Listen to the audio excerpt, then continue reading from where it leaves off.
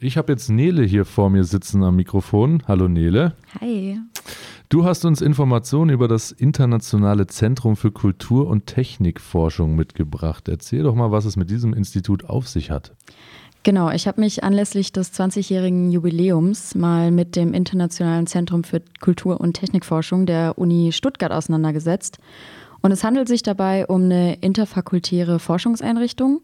Und Ziel dieser Forschungseinrichtung ist es, Wissenschaftlerinnen verschiedener Fachrichtungen zusammenzubringen und den Austausch dieser Fachrichtungen innerhalb wie außerhalb der Universität zu fördern. Und durch verschiedene Veranstaltungen und neuartige Forschungsformate mit Partnern im Stadtraum unterstützt das Zentrum außerdem den Transfer zwischen Universität und der Öffentlichkeit in Stuttgart. Die Jubiläumsfeier ist am 27.11. und diese Veranstaltungen sind total vielseitig. Ich habe mal 2 Veranstaltungen mitgebracht, die in naher Zukunft liegen, die vielleicht auch interessant für euch sein könnten.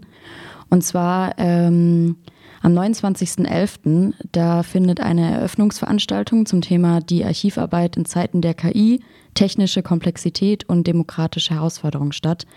Und es ist in Form einer Diskussion und es wird mit ExpertInnen darüber gesprochen, wie KI bei der Erstellung und Instandhaltung von Archiven helfen kann und wie sich die Abspeicherung von Informationen entwickeln wird. Also ob wir uns irgendwann selber gar nichts mehr merken müssen, in Klammern müssen, und das dann nur noch Maschinen übernehmen oder was für eine Auswirkung das auch generell auf Archive hat und auch auf Einrichtungen wie eben Museen, Gedenkstätten und Bildungseinrichtungen, die natürlich auch oft eigene Archive besitzen.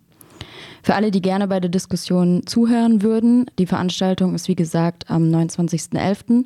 um 18 Uhr und findet in der Württembergischen Landesbibliothek statt.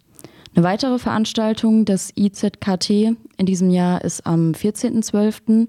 und es behandelt das Thema Architektur und Ethik, Wohnen.